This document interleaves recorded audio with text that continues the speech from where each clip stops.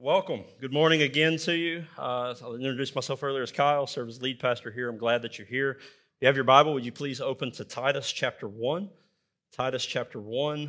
We're going to continue in the series which we began last week. Titus, I guess the subtitle to that or the theme of this is observing how the gospel and godliness work together. How does the gospel produce godliness? How does godliness inform the gospel? How do they work hand in hand for the good of the church, the good of the world, and the glory of God? And so we'll get into those things as we roll today. Today, what we're going to observe is the kind of men that are called to lead a church as elders, that they are to be full of both the gospel and godliness. Let's read together verses 5 through 9.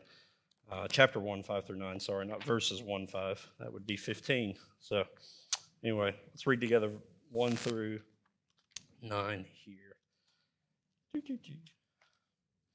This is why I left you in Crete, so that you might put what remained into order, and appoint elders in every town as I directed you. If anyone is above reproach, the husband of one wife, and his children are believers and not open to the charge of debauchery or insubordination. For an overseer, as God's steward, must be above reproach. He must not be arrogant or quick-tempered or a drunkard or violent or greedy for gain, but hospitable, a lover of good, self-controlled, upright, holy, and disciplined. He must hold firm to the trustworthy word as taught, so that he may be able to give instruction in sound doctrine and also to rebuke those who contradict it. That is the word of the Lord. Let's pray. Heavenly Father, we thank you for your word. We thank you that it instructs us, that it guides us, that it corrects us, rebukes us, that it teaches us, it trains us in all matters of godliness, that we might be complete in Christ. And Father, I pray that now for myself and these hearers, these listeners, my dear brothers and sisters. We've gathered today to hear from your word. Lord, we're not here to hear my words, we're here to hear your words. And Father, help us to hear them well, help us to hide them in our heart that we might not sin against you. It's in Christ's name we pray. Amen. Amen. Paul, as we discussed last week, has left Titus, who is a close companion. He's a fellow worker of the gospel. He's left him in Crete, this island off the coastland or the mainland of Greece. And here in verse 5, what we see is that he's given him two tasks. One is to put what remains into order, put what remained into order, and appoint elders in every town. The first task mentioned, as well as what we see in the rest of the book of Titus, gives us some context clues as to what in the world is going on in the churches in Crete. What is this task that lays before Titus? And it reveals the difficulty of it, the difficult nature of it, that it's not an easy task, that it's something that is going to require much hard work, and it's going to require men who can join in on this kind of work. The churches in every town need to be put into order, Paul says. Put what remain into order. They're disorderly. This doesn't mean that they're completely dysfunctional, but there is dysfunction within the churches. And if you've ever been a part of a church that was dysfunctional, a church who has traded the vision of Christ-centered discipleship for others for a self-centered culture, a self-centered way of thinking about the Lord, a self-centered way of thinking about the church, then you know something about the difficulty facing these Christians. You know a bit of something about what faces these soon-to-be pastors who will be put into the churches in every town. You know what's facing, or something about what's facing Titus.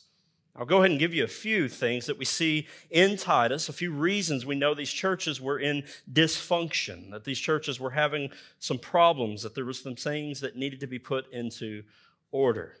One of the first things we read about in Titus is that there are false teachers upsetting whole families in verse 11. It says that those false teachers must be silenced since they're upsetting whole families by teaching for shameful gain what they ought not to teach. Their teaching does not accord with sound doctrine. And because it does not accord with sound doctrine, does not accord with what God has actually said in His Word, it's upsetting whole families as whole families are believing it. Whole families are giving themselves over to it. Whole families are following their corrupt leaders or these corrupt teachers. These families are likely questioning the faith. They could be doubting God's Word as they originally received it. These families are in disarray about what is the gospel, truly, and how do we believe it? How do we follow it? On top of that, there's outside pressures of worldliness that are influencing the church. In verse 12 of chapter 1, Paul says that by the word of Epimenides, who was a prophet of their own, this prophet said Cretans are always liars. They're evil beasts, lazy gluttons. So there's an outside pressure just from the culture of Crete. And rather than stand firm in the truths of the gospel, the church is retreating. The church is giving in. The church is even joining them in their worldliness. They're not pursuing godliness through the gospel. Which leads me to at least one final thing. I suspect there's more, but at least one more thing we see in this book is there's an ignorance. And by ignorance, I just mean a lack of understanding, a lack of knowledge about the gospel and godliness. In chapters 2 through 3, Paul goes through great lengths to explain how the gospel should affect one's life, that it should make them zealous for good works because God has won for Himself through the death and resurrection of Jesus Christ a people who are to be zealous for good works. The gospel should affect your actions. It should change your life. It should transform you, mind, body, and soul. You go from a lover of self, a lover of the world, to a lover of God. God's love has changed your life. Paul says in chapter 3, verse 8, he said, those who believe in God teach these things so that those who believe in God may be careful to devote themselves to good works. These things are excellent and profitable for people. The dangers facing the church today really aren't any different, though they might wear a different mask. We have dysfunctional churches throughout our city, throughout our state, throughout our nation, throughout the world. There are false teachers upsetting whole families today, propping themselves up as pastors. These teachers in Titus receive this rebuke. He says they are teaching for selfish gain what they ought not to teach. Silence them, Titus. Rebuke them. There are pastors who are building platforms throughout evangelicalism for their own benefit. They teach for selfish gain what ought not to be taught. One glaring example of this is the so-called health, wealth, and prosperity gospel. These self-proclaimed pastors teach, and many of them aren't even pastors. They don't have churches. They're just what you might call evangelists.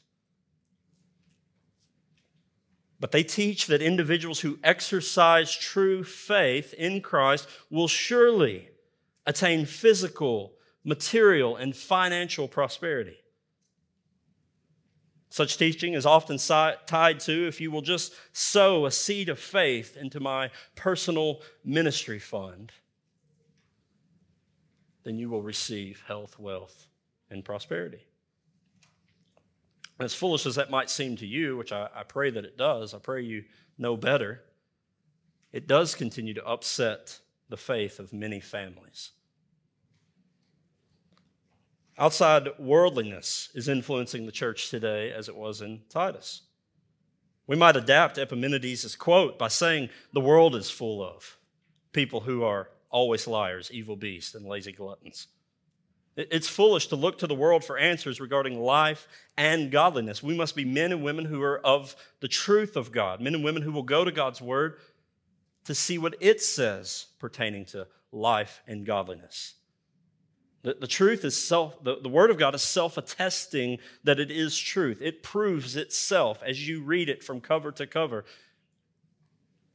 And what we learn about in God's Word is that it has everything in it pertaining to life and godliness. You see, much of the world has convinced itself of and I would argue apart from science, though it argues for science, that a baby in the womb is a mere cluster of cells, that it's not a human life. They sell it to others who will then believe it and fight for it as women's rights. Well, what about the right of that little girl? There are self-professing Christians who believe this lie, who have bought into it. In the same vein, there are self-professing Christian men who have bought the lie of critical theory, which says that they can't speak up about abortion because they aren't women. I simply cannot fathom loving baby murder this much. We see an ignorance throughout churches about the gospel and godliness. There are many who think that simply by a belief in God or that Jesus died and rose again, they will enter heaven. Now, to be clear, Romans 10:9 does say that anyone who confesses with their mouth that Jesus is Lord and believes in their heart that God raised him from the dead, they will be saved. But you must define belief correctly. In James, the book of James, we see that even the demons believe and they shudder at the name of Jesus. There's a fear of God in them. Not a saving fear of God, but a fear of God nonetheless. So they have belief even with shuddering, which is more than some professing Christians can say for themselves. But that's not enough to save your soul. Belief in Christ's life, belief in his death, belief in his resurrection for the forgiveness of sins requires fellowship. It requires discipleship. It requires one to put his life where his mouth is. To not simply say on his Facebook profile, I am a Christian, but to actually walk as a Christian, not simply talk the talk. Jesus says there will be many on the last day who say to me, Lord, Lord, did we not do all these things in your name? And I will say to them, Christ says, depart from me, for I never knew you. True believers are followers of Christ. True believers are recipients of grace, of mercy, of love unto eternal life. True believers have been transformed, and so you will know them by their fruit. Christ says a bad tree cannot bear good fruit, neither can a good tree bear bad fruit. We are to be fruit inspectors when it comes to godliness in the gospel. Denying self, counting our life as lost for Christ's sake, and to follow him. That's true salvation. These are just a few things that I think Titus lays out for us. For the sake of time, we need to keep moving. But there are many dangers that are looming over the churches in Crete. There are many dangers looming outside the church of Crete. There's problems within and without. And what is the answer from God for this? What does Paul instruct Titus to do? What about it? What's the solution here? It's godly elders. It's godly elders. Both in the churches in Crete and in our churches today, the solution to dysfunctional churches is godly elders. The point I want to lay before you today, the point of what I think what Paul is teaching us here in Titus, is that elders serve the church as pace setters. Elders serve the church as pastors. They are pace setters and pastors by nature. Not a nature of their own, a nature which has been recreated by Christ, but this is to be their nature nonetheless. Ephesians 4:11-12 says this. It says, and he gave. The he there is Jesus Christ. And Jesus Christ gave to the church the apostles, the prophets, the evangelists, the shepherds or pastors and teachers, to equip the saints for the work of ministry, for building up the body of Christ. The shepherds and teachers' ministries exist within the context of the local church. They do not exist outside of the context of the local church. They're meant to be a gift from Christ himself for the equipping and building up of the body of Christ, which is the church, both as a local expression and a global expression. So the first point I want to lay before you today is this, that elders lead the local church. Elders lead the local church. Back to Titus 1, verse 5. This is why I left you in Crete, so that you might put what remained into order and appoint elders. The idea of appointment is to a position, to an office. Appoint the office of elder. Appoint elders. Notice it's plural also. It's not one pastor leading, it's multiple pastors leading in every town as I directed you. Elders are to lead the local church. Elders are to be ruling over the local church. Elders in every town means elders in every church within each town.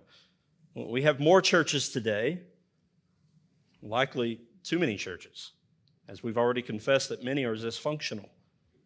The truth still stands, though, that every church is to be led by elders. It was normal for Paul to appoint elders after establishing churches. In Acts chapter 14, verse 23, we read this about Paul and Barnabas. It says, and when they had appointed elders for them in every church, with prayer and fasting, they committed them to the Lord in whom they had believed. So Paul, on his first missionary journey, goes through these cities and he appoints elders. Well, first he establishes churches. And then rather than going back to Antioch, which would have been the really simple route, he retraces his steps to go check on all these churches which had been established during his ministry. And in that return trip, elders are appointed. The Holy Spirit had made it evident who the elders were, and he appoints them to that role. But Acts 14 and Titus 1 are not the only places that we read about this office of elder in the New Testament. In Acts chapter 20, Paul meets with the elders from Ephesus. He meets with them on the shores of Miletus. And there we see three titles that are synonymous in the New Testament, which describe the role of elders in the local church. There you see the role of elder, you see the role of overseer, and shepherd, which again is pastor. He addresses them as all three titles. In 1 Timothy 3, we see the word overseer. If anyone aspires to the office of overseer, he desires a noble thing. It's used very similar as the list here in Titus 1, which again gives credit to what we laid out before you last week, that Titus and 1 Timothy were likely written at the same time. In 1 Peter 5, Peter calls himself a fellow elder. He's writing to many churches in the dispersion. He calls himself a fellow elder, though he was also an apostle. He identifies himself with these elders as a fellow elder. And he addresses the elders in the churches to whom he was writing. He charges them to care for the flock as a shepherd, again, pastor, to exercise oversight or be an overseer. And so we see here that elders, pastors, overseers are synonymous terms. Some translations might use the word bishop, depending on what you're reading this morning, in place of overseer, but those three words are synonymous nonetheless, describing one office which is commonly called elder. Elders are to lead the local church as overseers and pastors, or as I will emphasize today, as pace setters and pastors. Another thing we must understand is that elders are men. As the worldly feminist movement becomes more pervasive, churches continue to embrace those worldly ideologies through what is called egalitarianism. That is, that men and women do not have separate roles, they can have the same roles, they are equal. And in doing so, they're renouncing the Bible's idea of complementarianism, which is that men and women are equal in value, equal in worth, as created in the image of God, as we see in Genesis 1:26 and 1:27. He created them in his image and likeness. He created them male and female. But he gives them distinct roles. Adam was to be the worker and keeper of the garden. Adam was to leave his family and cling to his wife. His wife was to be a helpmeet to him. So the Bible has clear thoughts, clear understanding of the roles of masculinity and femininity within its definitions. This isn't a brand new thing. It's something that Paul had to address specifically in 1 Timothy chapter 2. There we see in verses 11 through 14, it says, "Let a woman learn quietly with all submissiveness. I do not permit a woman to teach or to exercise authority over a man. Rather, she is to remain quiet. For Adam was formed first, then Eve, and Adam was not deceived, but the woman was deceived and became a transgressor. Paul here is describing the roles of men and women in the local church. In chapter 3, which comes just a few verses later, he gets into the roles of elders and deacons. And he makes it clear that the role of pastor and overseer is rooted in the task of teaching the church and exercising authority over the church, which would include men and women. And so this excludes women from serving as elders or serving as pastors. This doesn't, however, exclude women from teaching women, which we'll see explicitly, and I'm excited to get into in Titus chapter 2. It doesn't exclude women from teaching children, as 2 Timothy 1:5 points out there, with Timothy's grandmother and mother who were instrumental in his faith. So a woman is not to be silent always. That's not what Paul's saying in 1 Timothy chapter 2. He's not saying that she should never say a word, but he's saying that she is to be silent in the role of teaching men or exercising authority over men within the local church. And one clarification I think we must make is that this likely doesn't mean that a woman could not evangelize a man. She could not share the gospel with a man. But it does mean that the man's discipleship should happen with other men. 2 Timothy 2 lays this out, where Paul says, "What I've proclaimed to you, entrust to faithful men who can teach other men." Titus chapter 2 gets into this about how women are to be discipling women, men are to disciple men. Why? Why does this matter? Why is it this way? Well, God determined the order in creation. That's why Paul lays out that God created the man first and the woman came after. The man was created first. The man is to sacrificially lead his family in matters of spirituality and love, both in the church, but especially in his home. The roles in the church mirror the roles in the home. It's the way God has established the order of such. Furthermore, we see in the descriptions of what an elder is to be in 1 Timothy 3 and in Titus 1 that he is to be the husband of one wife, that he is to keep his children submissive, which implies the roles of husband and father, roles that belong only to men, unless you're buying into the worldliness that is present today concerning gender. Another office that I believe is open to women within the local church is the office of deacon. In 1 Timothy 3, after the male deacons are addressed, women deacons are addressed. Now, it's often translated the word wives, but that doesn't make much sense because in 1 Timothy 3, in the elder qualifications, there are no qualifications for an elder's wife, which is just a few verses before. It seems like a great place to make those qualifications known if they were such. The word used for wives is simply the word for women, which gives my view some validity. It's also a view that's been practiced throughout church history by the likes of Charles Haddon Spurgeon, John Calvin, and further back than those. So we're in good company historically to practice church ecclesiology the way we do, that elders are men who serve as pastors, and deacons are men and women who serve as lead servants in the church. However, in churches where deacons are the governing body, which is likely what most of you grew up in if you grew up in a church around in the South, this shouldn't happen. Those deacons are functionally acting as elders, and so there should not be women present on that deacon team until the terms are clarified and the new office of elder is established. This is why many of you grew up in such churches without women deacons, and so maybe your knee-jerk reaction to my thoughts on this is negative. It's like, whoa, wait a minute. I'm happy to talk further about that, but I don't have time in this sermon, so let's keep pressing forward.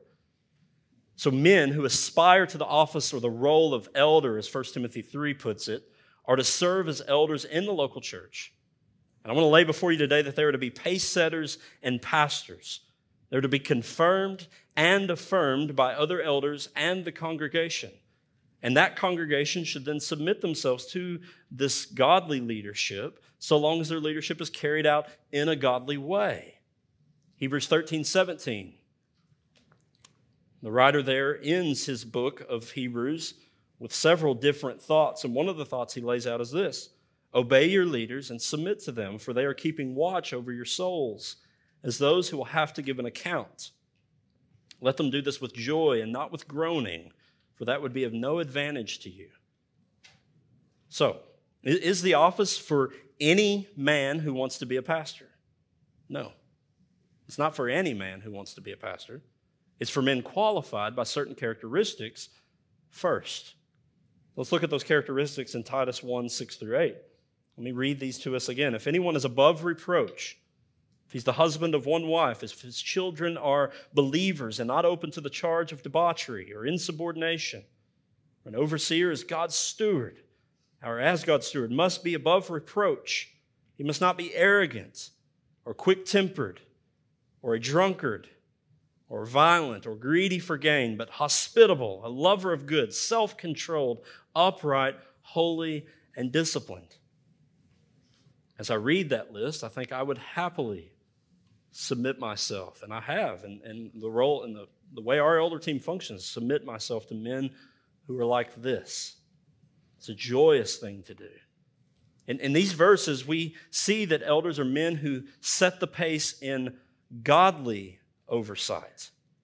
Paul tasked Titus with choosing the right kind of men, not simply any man. These men will face difficulty from their opponents. These men will face inside and outside pressures. They must be the kind of men who can face those difficulties with godliness as they oversee the congregation under their care. The list of qualifications has more to do with the man's character than his giftedness. Please understand that today. Character in the role of pastor, really in the role of anything, is greater than giftedness. You see this with athletes all the time, right? That somebody's super talented, super gifted athletically, but their character stinks and nobody wants to be on their team, nobody wants to coach them, right? The same is true for any other role. Probably you work with people who are this way, who are really gifted at their job, but their character stinks. In the church, especially, this should not be the case. We should not be more gifted than we are possessing the character traits of godliness. Many are gifted, right? Many pastors are gifted. They have a charismatic personality. People want to follow them. They may be a great speaker. So you hear things like that, man, he's such a great speaker. My follow-up question to that lately has been, what does that even mean? When a pastor stands up to preach, the congregation or the hearers ought to say, what a great God we serve, not what a great speaker you are. Amen? He's fun to be around. He's knowledgeable. The list can go on. But not all men have the character for the role of pastor yet. Maybe they are called by God, but Paul went through 3 years of training.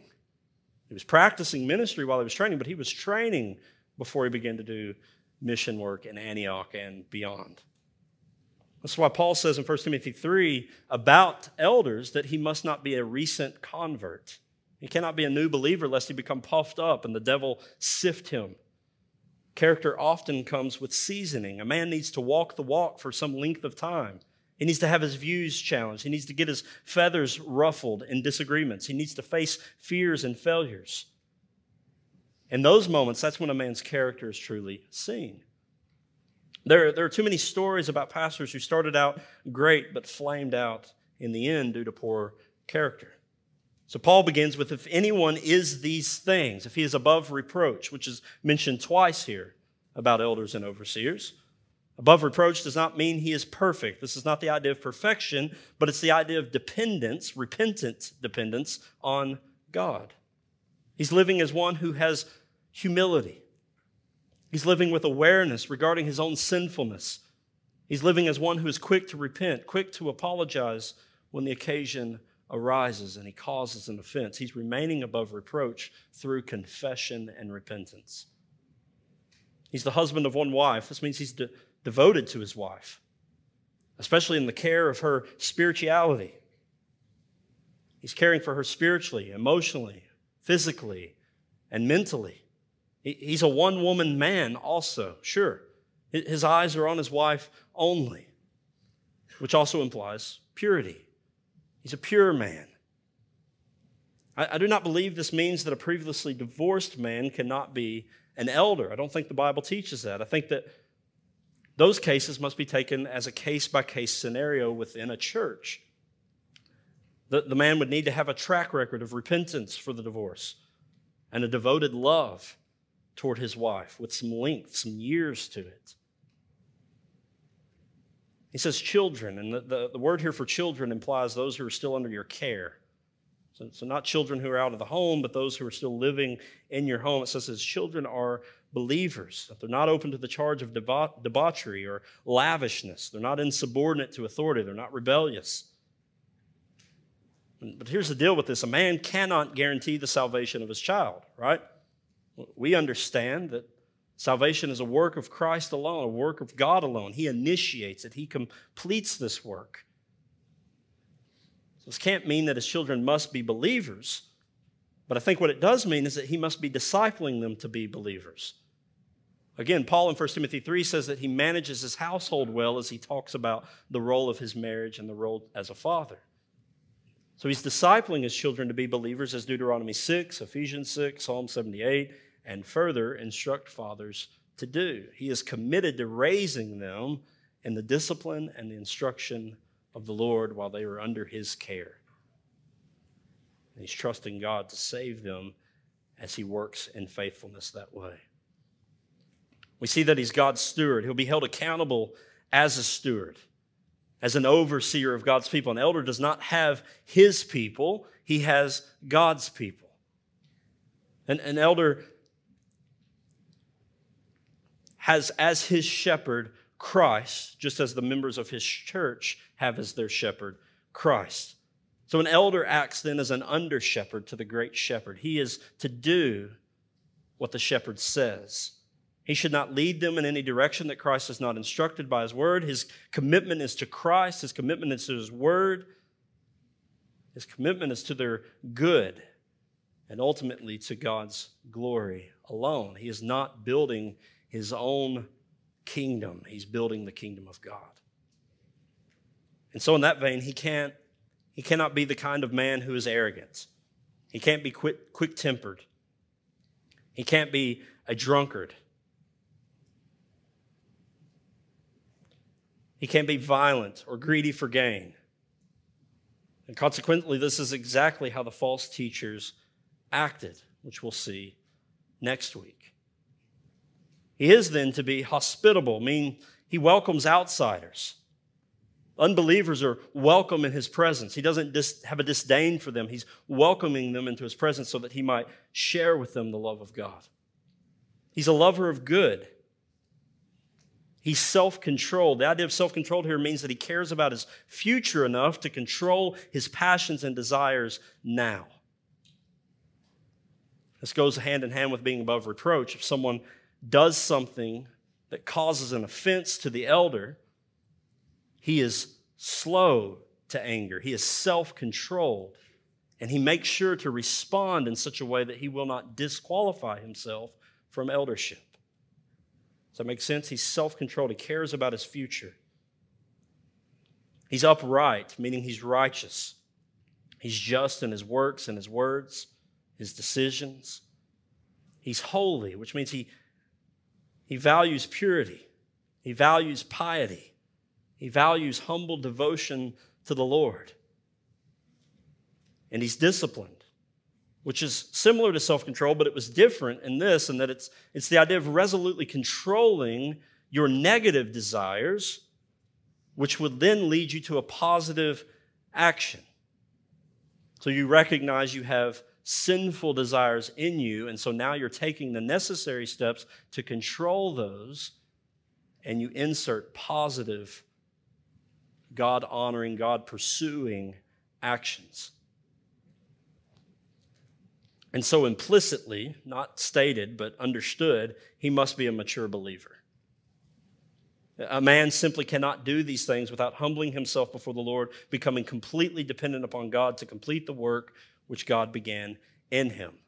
The elder sees himself as the branch and not the vine. That Christ is the vine, he is the branch. And he understands apart from that, he will bear no fruit. But if he will abide in Christ as the branch abides in the vine and so gets its life from the vine, then he will bear fruit for the Lord and so prove to be God's disciple, as Jesus explains in John chapter 15. Having seen these characteristics, we should then have a better understanding about an elder's role. He is to set the pace for the church in godly oversight. He leads by example, not merely by word. He walks the walk and he talks the talk. And if he doesn't, then he shouldn't be considered for eldership. And if he's already an elder, then he shouldn't be an elder in a local church any longer. So what this means for you, whether you're an elder or not, as members of a local church, that this passage encourages you to do at least two things. One is to strive to have these characteristics yourselves. Pastors should be the kind of men who are worth following as they are following Christ. That you become the kind of men and women, the kind of boys and girls who are walking by the Spirit of God and not by your own flesh.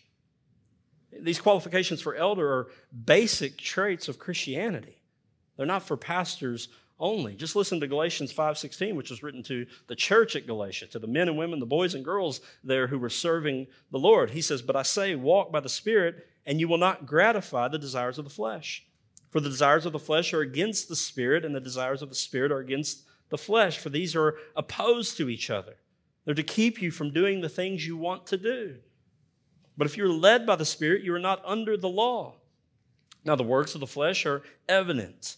They're sexual immorality, impurity, sensuality, idolatry, sorcery, enmity, strife, jealousy, fits of anger, rivalries, dissensions, divisions, envy, drunkenness, orgies, and things like these." Paul's saying this list isn't even complete. There are more that could be here. And he says, "I warned you, as I warned you before, that those who do such things will not inherit the kingdom of God."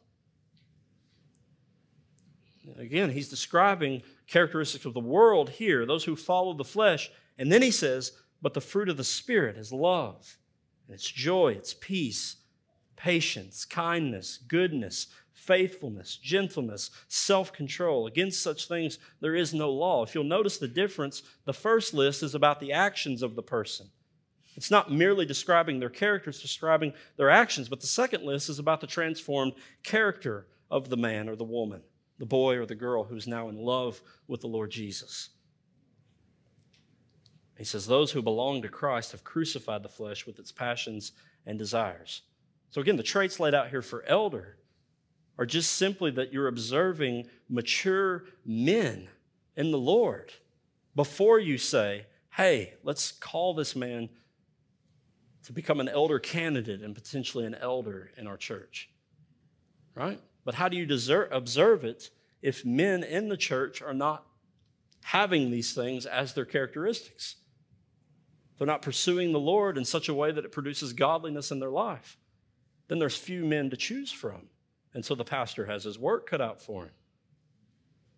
He must call men to repentance, call men to value godliness, to value the gospel.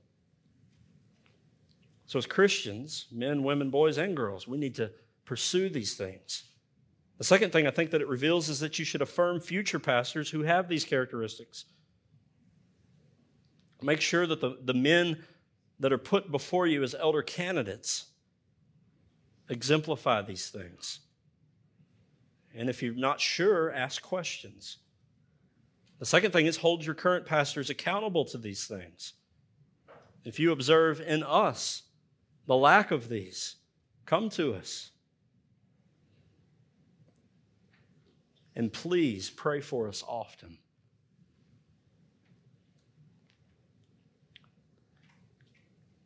It would be unloving not to do so, because pastors are going to give an account, as Hebrews 13 says, for the way that they led God's people. So please understand the standard of godliness here. Strive for it yourself, encourage it, and others. Affirm godly elders and pray for them and one another concerning these things. Now, having seen the character of the man, let us now look at his responsibilities in verse 9. Elders are pace setters. We just looked at, now we're going to see that elders are pastors. Verse 9, he must hold firm to the trustworthy word as taught, so that he may be able to give instruction in sound doctrine and also to rebuke those who contradict it. So in verses 6 through 8, we see that the man's commitment to godliness must be present. It must be discernible, observable in his life. And now we see his commitment to the gospel of Jesus. He must be a godly overseer. And a major part of his role in oversight is to be a pastor. It's to shepherd God's people. And Paul lays out here 3 responsibilities of elders. The first is he holds fast to the trustworthy word as taught. He holds fast to it. It says he must hold firm or hold fast to the trustworthy word as taught. And this goes hand in hand with the idea of stewardship that we saw earlier. Church elders are to steward God's word. They're to take what God has said and to give their lives to his word. They're to live their lives in submission to it. They're to live their lives in study of it.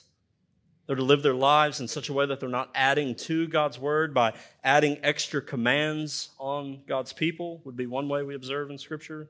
Pharisees were really good at that. But they're also not to take away from it.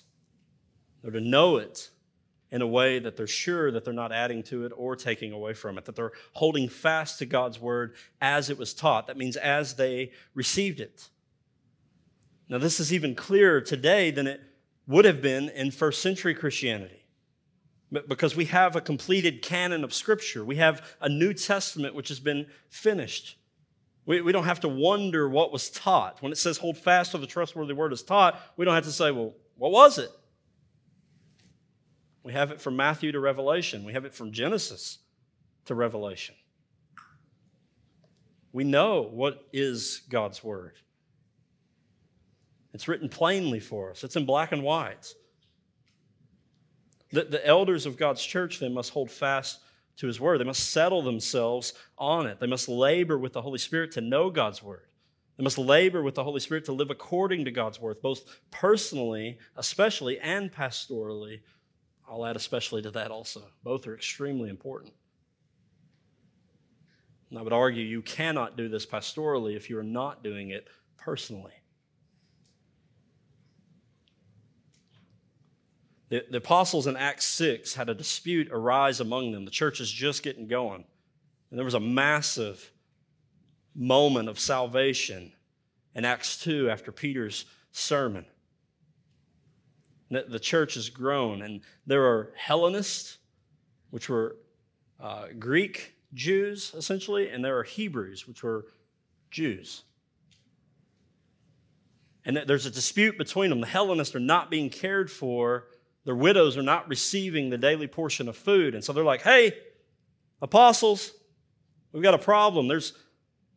They were basically accusing the Jews of being favoritists, of ignoring their widows.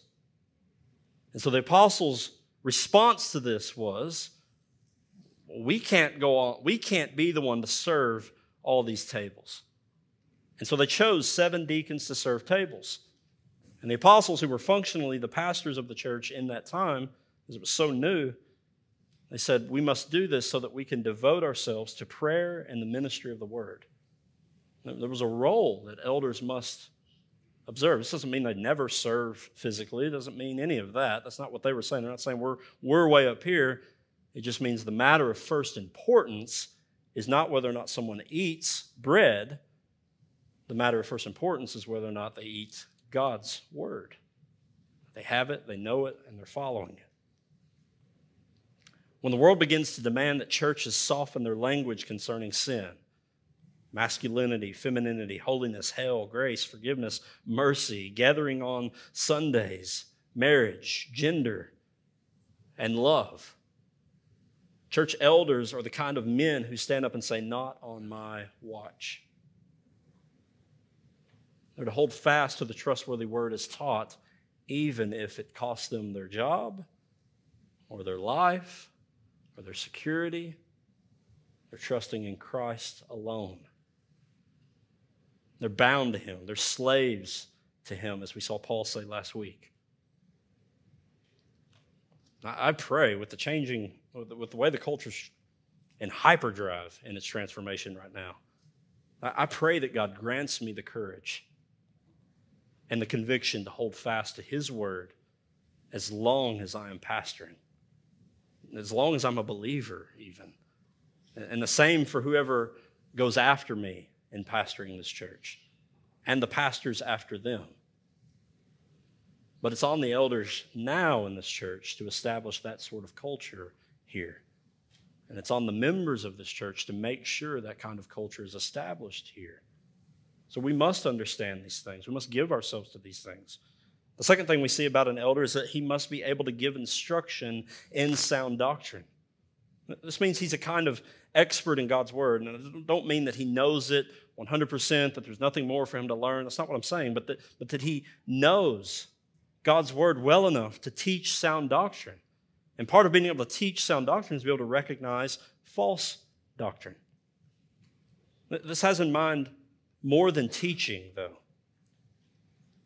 Teaching would be, Jasper did a great job of this morning. He taught us the attributes of God in Sunday school.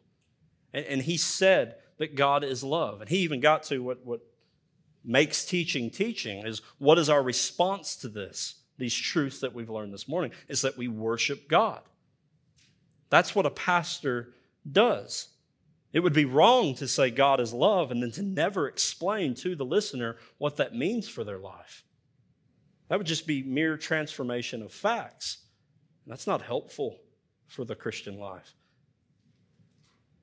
So the pastor must urge his listeners to turn away from their sin, which makes them unable to love God, to turn to God by faith, that they might know His love. The pastor says, God loved the world enough to send His own Son to die for your sins, to be the propitiation for your sins, the payment for your sins, to take on Himself what was your debt, so that whoever believes in Jesus Christ will be saved. They will have eternal life. They will not perish. Pastors are men who hold fast to the Word of God, who give instruction in sound doctrine, and that instruction is persuasive in nature. It's an act of pleading with the listener to turn from the world and turn to God.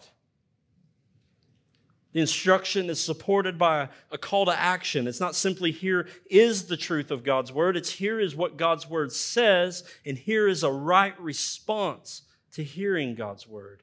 Repentance and faith. Men and women, boys and girls, what this means is, as long as the elders of this church are teaching sound doctrine, you are wise to listen to it.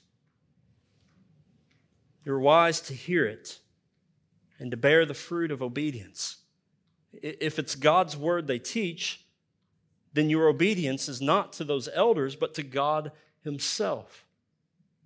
This is what I'm trying to teach to my own children.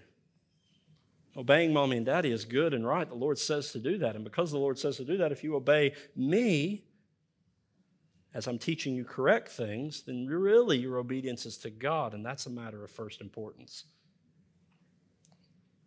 The same is true for the congregation. Finally, we see that he must be able to rebuke those who contradict sound doctrine. The elder must not let unsound doctrine upset individuals or whole families. He must be on the lookout for false teachers and teachings, the things that his congregation may be prone to.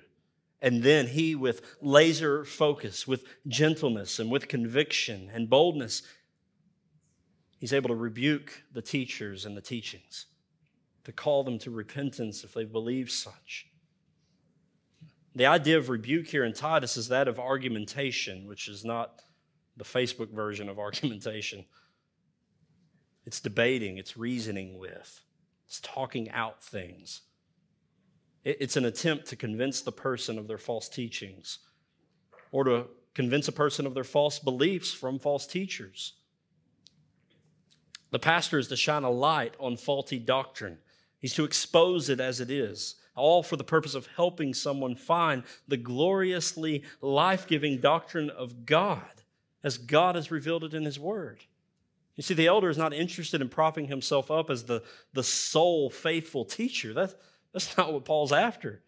He's saying there are people out there who are believing things that are upsetting whole families, and they're teaching as good what is really meant for their own greed.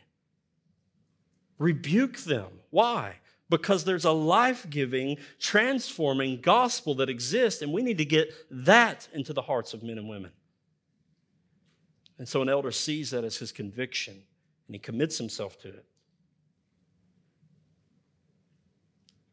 If I ever stand up here and I say something like, I declare, you'll say this with me, I declare that you are healthy and wealthy and strong in Jesus' name. Please instruct one of the deacons with tasers to take me out. Some of you are like, wait, is that a thing? You got tasers, deacons? Act foolish and find out. That's all I know to tell you.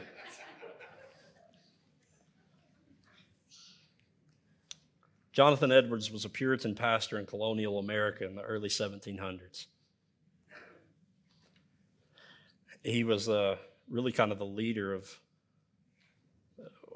the Great Awakening. Many of you read his Sinners in the Hands of an Angry God, and were told in high school how terrible that sermon is. At least that's how I remember it. It's a bit of an unfair treatment of Jonathan Edwards, but he has this thing to say about pastors. He says there are two ways of representing and recommending true religion and virtue to the world, which God has made use of. He said the one is by doctrine and precept. The other is by instance and example. And this is what I'm laying before you as pastors. Elders should be pastors and pace setters. They are to know the doctrines and precepts of God and teach those things well. But they ought to be examples of that belief in their godliness. Brothers and sisters, Jesus Christ is the head of the church, not me, not Alan Garrett, not Jasper Jack. We have a couple of elder candidates right now who just begun their candidacy process. James Jones, we introduced them at the last members meeting, James Jones and Steve Atkinson. We are not the head of this church. Christ is the head of this church. I've joked recently, looking back to when I was hired, which my first Sunday will be 7 years ago next week. Thank you. It's one happy person. I appreciate it. But I've made the comment that I wouldn't hire me now. But I praise God that He wed us together in this way. I thank you for your kindness toward me in these 7 years. I've failed you multiple times. The ones that really hurt are the ones I failed that are no longer here. Those are the ones that keep me up at night.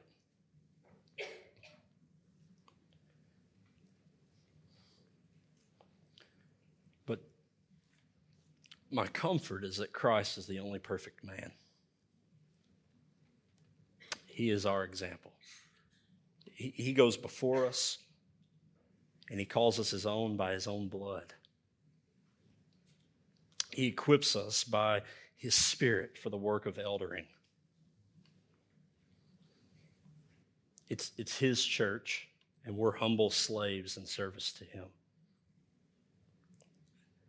Being an elder requires mileage, and that's why I say I wouldn't have hired myself then. I had 0 mileage on me. I was just getting drove off the lot. I was a lemon at times. Being an elder requires years of faithful service to God. It requires fruit from it. It requires knowledge of God's word. It requires the ability to teach others what God's word says and doesn't say. It requires a commitment to counsel others according to God's word. It requires courage and more. It's not for the weak at heart. It's not for the new Christian. It's not for the people pleasers. Man, have I messed up in that area from time and time again even. It's for men who will lead the local church as a steward. It's for men who will set themselves on pace for godliness and then become pace setters for others. It's for men who will oversee with a submission to the Lord. It's for men who will pastor others by teaching God's word and rebuking those who contradict it. It's for men who are pace setters and pastors. Brothers and sisters, I beg of you this morning to store these truths in your heart so that you may pursue this kind of godly character alongside your brothers and sisters here today. That all of us together can say we've been transformed by the gospel of Jesus Christ and we're moving onward toward maturity in Him. Hide these truths in your heart so that you may be able to protect the role of elder at this church by holding elders to the biblical standard and also by affirming men who meet these standards. Hide these truths in your heart that you might pray for your elders. Pray for your elder candidates according to this list of qualifications and responsibilities. Have I asked you to pray for us? Please pray for us. I end with these two groups of people, believers, my brothers and sisters here today. In what way is God speaking to your heart concerning this passage this morning? Is it a conviction for a new belief? Is it the revealing of some sinfulness that needs repentance? Is it an urging towards spiritual maturity? Is it something else? I encourage you to respond faithfully to the Lord this morning. And if you're an unbeliever in here, know this, that Christ Jesus died for your sins. And if you will repent of your sins, if you will place your faith, your belief in Christ Jesus for your salvation, meaning you will follow Him as the one who has saved you, then you will be saved today. And I urge you, I implore you, do not wait until a future time, but commit your life to Christ now. Would you stand to your feet as we pray? Heavenly Father, I thank you for this word today. I thank you, Lord, for this church. I thank you, Lord, for what we've seen today. Lord, would you help us to believe it with all our heart? Would you help us to follow you in godliness? Help us to value sound doctrine. Help us to turn away, to be aware of, to have an eye looking for false teaching, false beliefs. Father, help us today is what we're asking. We are desperately dependent on you as members of your body together. Lord, would you let this be a place where godly elders lead? Protect us, Father, from ungodly elders now and in our future. Keep us safe, Lord. Grant to us men who have a conviction of being an under-shepherd of Christ, that these are your people, not his people, that this is your kingdom, not his kingdom. It's your word, not his word. Father, would you help us all to aspire to the traits of godliness that we see here? And so the book of Titus just over and again makes so plain for us to see that the fruit of the gospel is godliness. Help us to be godly men and women, godly boys and girls as we pursue you. And Lord, if there's anyone in here who is an unbeliever, Father, would you grant to them salvation now? Would you save them from their sins? Would you give them a conviction that weighs heavy on them, a burden which they have to unload at the foot of the cross? They would place their faith in Christ and be saved and begin living a new life. Father, we love you. We thank you for your Son, Jesus Christ. We thank you for your Holy Spirit, which resides in us now and helps us to live for you. We ask all these things in the name of your Son, Jesus. Amen.